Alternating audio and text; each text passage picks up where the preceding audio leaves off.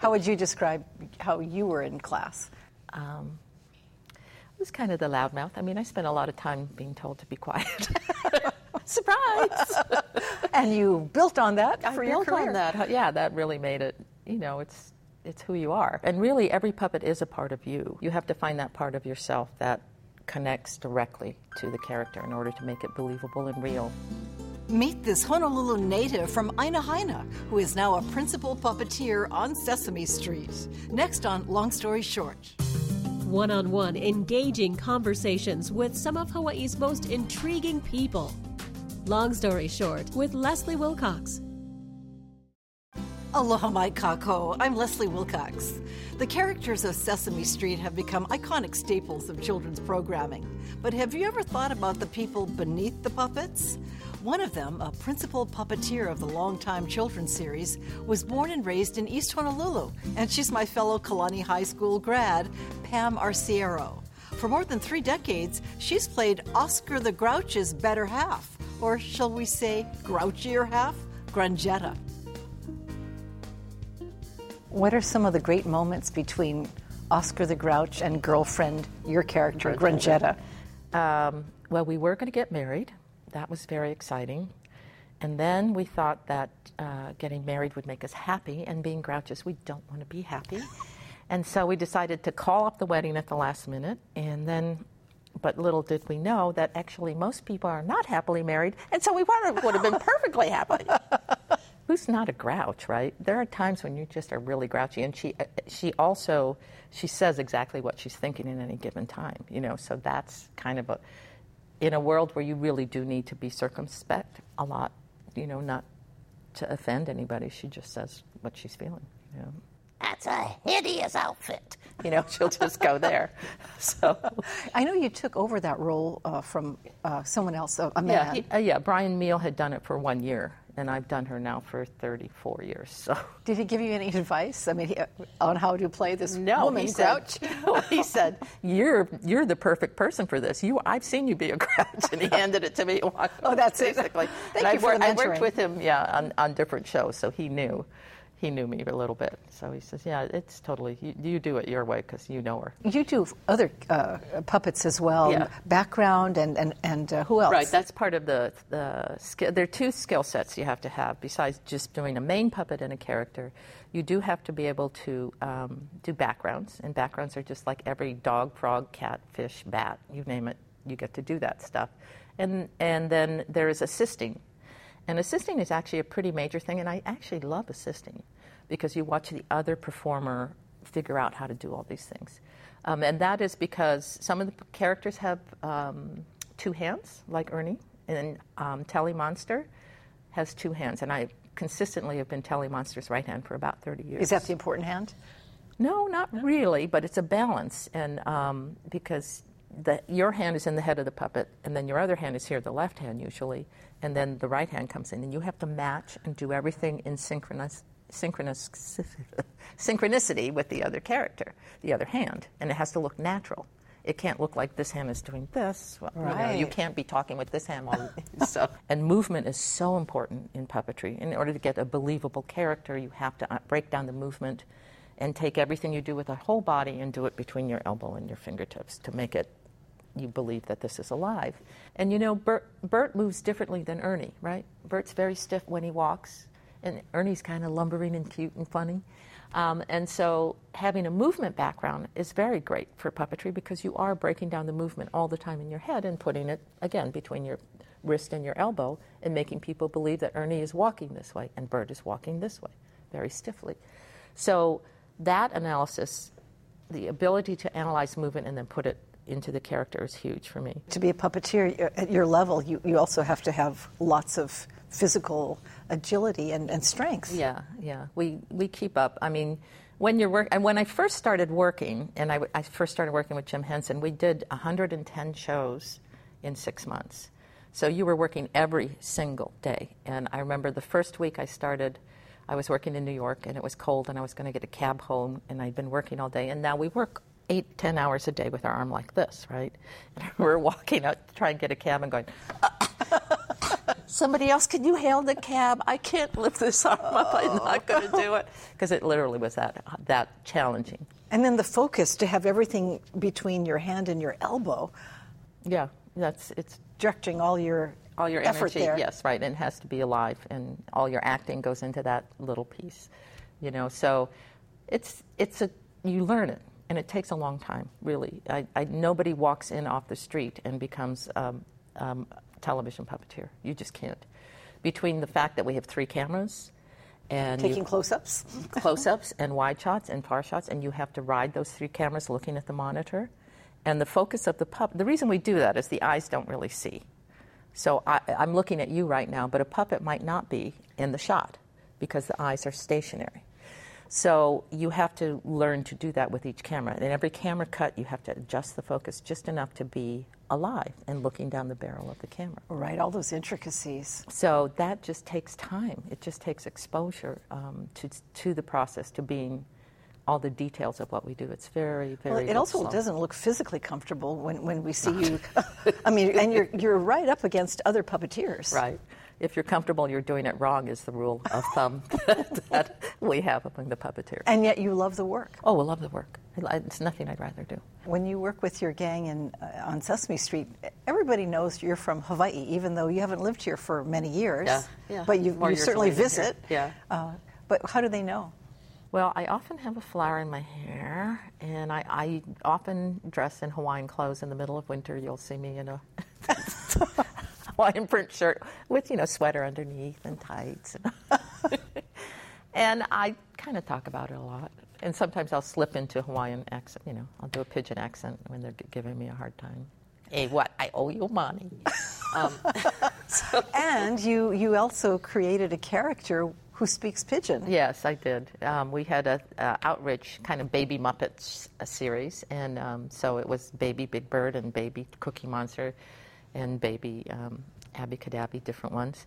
So I played Auntie Nani, Big Bird's auntie who took care of him as a baby bird. That was very exciting. I was able to push that Hawaiian influence in.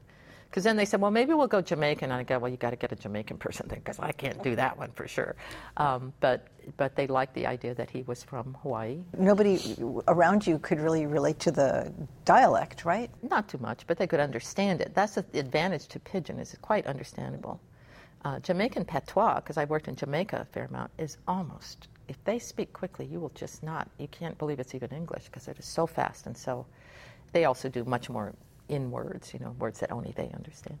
But pidgin is pretty understandable by most people. And that was the whole point, right, in the plantation days, so that everybody could understand each other. Right. So that was the basis for it. It was here in Hawaii where Pam Morciero, a creative since childhood, got her first taste of puppetry at the University of Hawaii at Manoa and caught the attention of a visiting lecturer, a renowned puppet and costume designer. I was getting a drama and dance degree at University of Hawaii. The gals I was hanging out with at the university had a puppet troupe called Mo'olelo Ki'ilima. And it was more or less sponsored by the University of Hawaii Drama Department. That was Tammy Hunt was there at the time, and she was a wonderful theater for youth teacher and taught puppetry as well. And so she encouraged us to do shows, and we would go out into the community and do these little Hawaiian story puppet shows for pretty much every elementary. I played every elementary school in the state of Hawaii. I did in every auditorium at that time. And that just sort of led me saying, this is interesting, this is good, I can make a little money, because we made a little money doing it. And then they said, well, this man's coming to teach this summer, maybe you want to be in it. And I said, what? And they said, his name's Kermit Love, he works with the Muppets, and he's coming to teach this summer course, so you should take it with us. So I said, okay, sounds great. And so I did, and he was wonderful. Kermit was a man who built Big Bird and designed Snuffleupagus, and he was a famous costume designer. At the time, he was already long white hair, long white beard. It looked like you're taking a class with Santa Claus. And but he'd already worked with Agnes DeMille and Mr. Balanchine at the ballet. He'd built costumes and puppets for them. So he was just world-renowned, and you were just like, oh. So he was named Kermit before any other Kermit that he The story is been part that Jim Henson and Kermit Love lived in the same apartment building, and the doorman said, Jim, there's someone who's named Kermit in this building. I think you should meet him. And so they met, and they realized that they had so many similar interests, and then Jim hired Kermit into the Kermit But there Love was Inn. already Kermit the Frog at Kermit that the point. Frog existed, and Kermit Love was way older than that. So that's how they connected. And just, he was a wonderful influence, wonderful mentor. And didn't he want you to get into puppetry right away?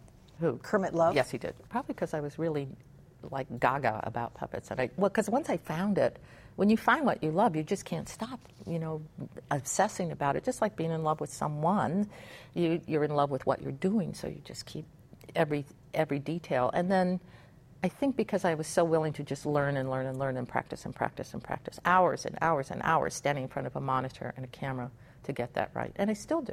I will still rehearse when I'm not working. If I haven't been on camera for a month, I'll pull out my video camera, or now it's so easy because you can flip up your computer and just work in and make sure that everything's working properly in your body, because the other thing, it's reversed, right? The monitor is backwards. Oh, that's right. So when you have your hand up and you move this way, it goes that way on the picture. And so if you don't have, there's a point where your brain just clicks it over and it makes perfect sense. Physical agility, creative interpretation, and hours of practice. These qualities were instilled in Pam Arciero long before her time at the University of Hawaii. Since she was a little girl, Arciero loved everything about the arts. I always loved dance and ballet and play acting was kind of what I did a lot of. And I loved playing with dolls and small figures, actually, as a kid. Did they talk to each Oh, other? yeah. Did you make the voices? Yeah, not so much, but actually I did. When I watched TV, I always imitated voices as well. That was really fun to me, to try and copy voices. So, of course, my parents thought that was an extremely odd thing, but they, go ahead. And so as a kid, I never thought I would be anything. I thought I would be maybe a ballet dancer, maybe an actress.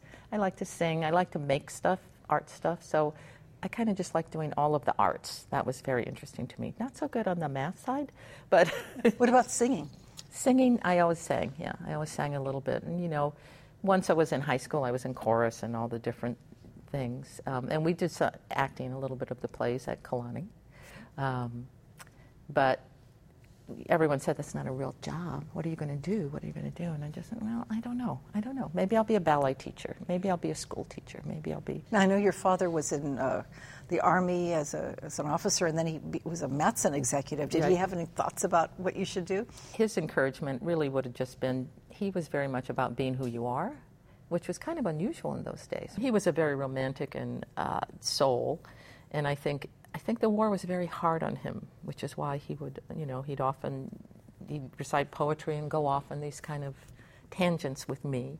But like many World War II people, they never spoke about what really happened. Right, there's not a lot of details. There's no details about what it was, but you could just tell, he'd just go, life is really short, you just can't. That was that generation that didn't talk about it. It was that generation, they did not tell you what happened to them. They did not. And so they would react, and, like many men of his generation, they would tie one on pretty frequently. They'd get drunk and they'd start rambling these different stories, but not much detail of what those stories were. But he would also do funny voices. And part of, I think, my ability to get funny voices was to make him laugh while I made funny voices too. Oh. And he loved humor and poetry and dancing and music. So it was he was a very interesting man. What about your mom? My mom was also in arts and crafts. She loved Hawaiiana. She was always in a Hawaiian Civic Club or in a, what were they called, the UE, United. They had ladies' clubs in those days, and she was always starting one in the neighborhood so that they could learn how to make Hawaiian quilts or they could make recipes and stuff. So she was very involved mom and active. And so both artsy parents. Somewhat, yeah. Arts-oriented parents. I guess that's true in comparison to some others, yeah. Our parents did lots of backyard hula luau kind of things, and she was a very fun person. I just loved being with her, and she didn't really sing, but she would try, and like I said, she would sing with the Hawaiian Civic Club and do different things, and so the inspiration was always with her, the community that was happening. In her neighborhood community, all my aunties in the neighborhood, they would have coffee every day together, and it was that kind of old school style. Was she a stay-at-home mom? She was a stay-at-home mom until I was about 13. And then during the war, her college education was interrupted by the war. So, and we all know the war in Hawaii is the war. World War II. World War II, the only war. And she always tells the famous story. I know many people have talked about this, but being in boats and picking up on Pearl Harbor Day, picking up stuff. And in fact, my grandfather, who was half Japanese, was driving by Pearl Harbor. He was a single guy, and he had been at a girlfriend's house and was coming home. It was about 7 a.m. when the bombs came. Right. And apparently they spotted him and picked him up, and they arrested him. Oh, for being AWOL? No, for being a Japanese spy, they thought. And so my father had to go and bail him out 2 days later. Once everything settled, they pulled him out of jail to come home and say, no, he's a dentist. He's a local Japanese dentist. And he wasn't even Alti, he was half Japanese. So, but she always tells stories about that, and after Pearl Harbor, helping to recover bodies and parts and stuff, in boats. And she did that? She did that. She worked for USCD. We always sang that song when I was a kid. USCD. So, 50 cents an hour, $4 a day. So she had those stories, and then, my father was, I guess everybody at that time was pretty much involved with the war in some form or another. And what about culturally? What would you say your culture was growing up? My father, being Italian from the East Coast, brought certain sets of ideas.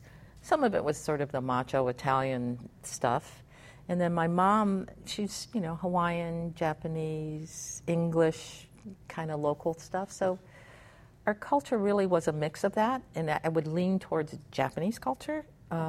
Was sort of where our comfortable wheelhouse was, and then a lot of Italian spaghetti stuff. So I always like to say, I don't know whether to have sushi or spaghetti. That's kind of where I came from. And you had a big family, too. Yeah, there was 5 of us, is still 5 kids. And that was, they were spaced out rather well. We're about 5 years apart for the most part. So you get along. Yeah, you have always an older sibling doing something. And it was bad. When I went to New Valley, every single class I went to, my 3 older siblings had that teacher. So they had expectations of what you were going to be like. And it was like I was never that. Whatever they You were different from the other kids? Absolutely. Every one of us were different from each other, so. How would you describe how you were in class? I was kind of the loudmouth. I spent a lot of time being told to be quiet. Surprise! And you built on that for your career. I built on that. Yeah, that really made it, it's who you are. And I think that's really one of the things always in my life I've tried to strive for, just to be who you are. Because you can't be anybody else, really. But how ironic, too, because you're always becoming other people in your, or other puppets anyway. That's where I become other people. That's where you get to look at other people, make fun of other people by choosing their character traits and rolling them into a puppet, and getting to explore. And really, every puppet is a part of you. There's that, you have to connect to it on some level. Just like any acting role, you have to find that part of yourself that connects directly to the character in order to make it believable and real. These days, when she isn't bringing characters to life on Sesame Street and other programs, Pam Arciero travels around the world to perform live or train aspiring puppeteers. She's proud to serve as artistic director of the annual National Puppetry Conference at the Eugene O'Neill Theater Center. I had no idea that being in your field, you would be asked to go all over the world to teach and to perform. Yeah. You've been everywhere. Pretty much. I'm lucky that way. I always wanted to travel, and so pretty much I go when I work. I think the most unusual place I went, I put in a large acting show in Saudi Arabia, and of course this was about 3 years ago, and they're very repressive of women, as you probably know. I had to wear an abaya to work with my guys when we were outdoors, but it's a very schizophrenic thing, because once you're indoors, you can take off the abaya, which is the scarf and the black, and you can wear anything you want. And we would work and rehearse and do all our things. And then once I had to go outside, I'd have to get all dressed up to even just get in a car to go back to my hotel. And you had to eat separately. Women eat separately from men there if you're alone. Were the puppeteers squished up against each other, male and no, female? they were the dancing ones. They were the big I see. dancing, and they were all male. There would be no females. Females aren't allowed to work. How do they like a female directing them? The guys liked it because they were young men, and they all said to me, "Pam, in 5 years it's going to change. I'm telling you, it's going to change." And I'm like, "Yeah."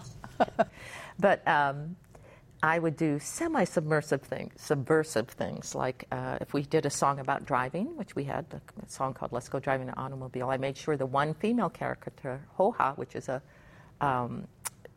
Arabian character, she's in all the Middle Eastern productions.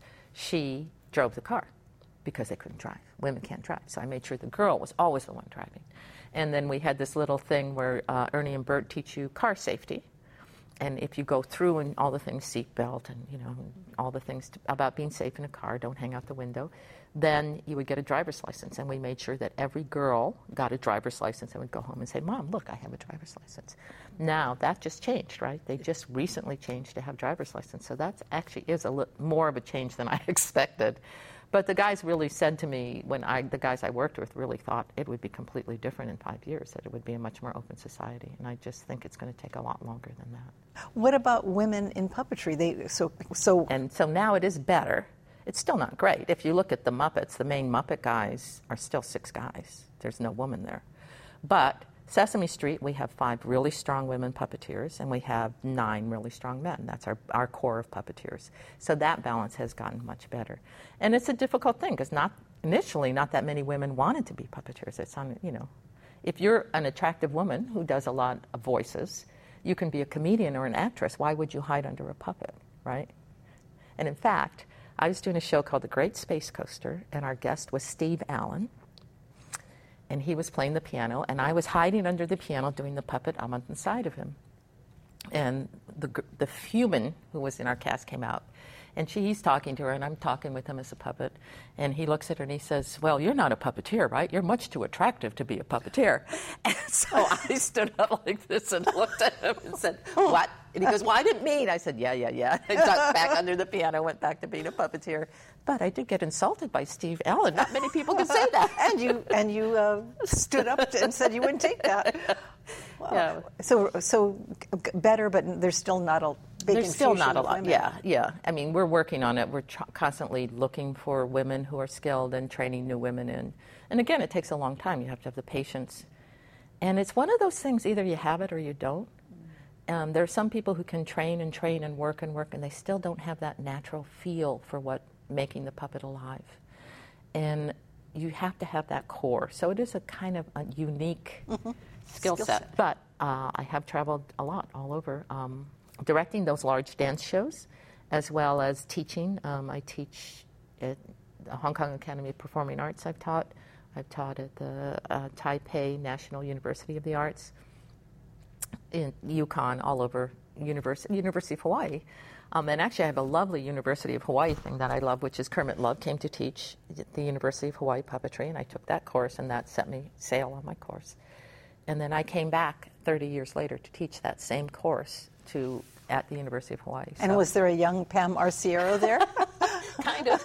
No, not that I know of, but yeah. But it was just really it was completing that circle. I've been very lucky to have circles that complete in my life. Pam Arciero has lived in Connecticut for more than 3 decades, but says Hawaii will always be her home. Her 2 sons, both of creative minds, are pursuing an array of projects, including stand-up comedy, live music, film production, and video game voiceover work. Of her husband, Steve Lanza, Arciero says, "He has been my biggest supporter and fan, and a guiding light when I need it." Mahalo to Pam Arciero for sharing her story with us, and mahalo to you for joining us. For PBS Hawaii and Long Story Short, I'm Leslie Wilcox. Aloha nui. Did you ever doubt yourself that, maybe I shouldn't do this? Maybe I'm not the good first enough? Few years. Oh, yeah, I still do. I still have doubts. I'm like, what am I doing? Why did I do that? That's just part of the nature, I think, of being a performer, of constantly putting yourself out there, trying to put yourself out the best you can. And then there are times when there is no jobs, or you go to auditions, because I still audition. We all audition to get whatever roles it is. You go to auditions and you leave and you just go, that was terrible. What was I thinking? That was an awful choice. And then you don't get the job and you go, yep, definitely an awful choice. Yeah. So that's just kind of the way the business is. It's not easy. It's a hard part of the business. So you have to have a thick skin and being able to take rejection even now after all this time in the industry and all your accomplishments. And you have to have a thin skin because you're dealing with children and you have to be sensitive to that. And you're acting. You have to be able to access your emotions in order to really get it across. So you have to really feel. If you really want to do something, you just have to do it. And people are always going to say, well, that's not a good idea. But you have to say, yeah, but I think if you do what brings you joy and you continue to follow that, you will make it happen in some form or shape. In some ways, I guess people are just, well, you're a girl, you can be a ballet dancer, who cares what you become? You're going to be a mom was sort of how ultimately you're going to be a mom was sort of how the feeling I got from some people. And it was like, no, you don't understand. This is not about that. This is about expressing who you are through movement, through dance, through arts. And I knew that intrinsically, and I don't know why, but I did know that was the key for me, was just to follow, to stay the course, to do what I wanted to do, and it would pay off eventually. You didn't know what the end would be, but you knew this was the right thing to do. Yeah. For audio and written transcripts of all episodes of Long Story Short with Leslie Wilcox, visit pbshawaii.org. To download free podcasts of Long Story Short with Leslie Wilcox, go to the Apple iTunes Store or visit pbshawaii.org.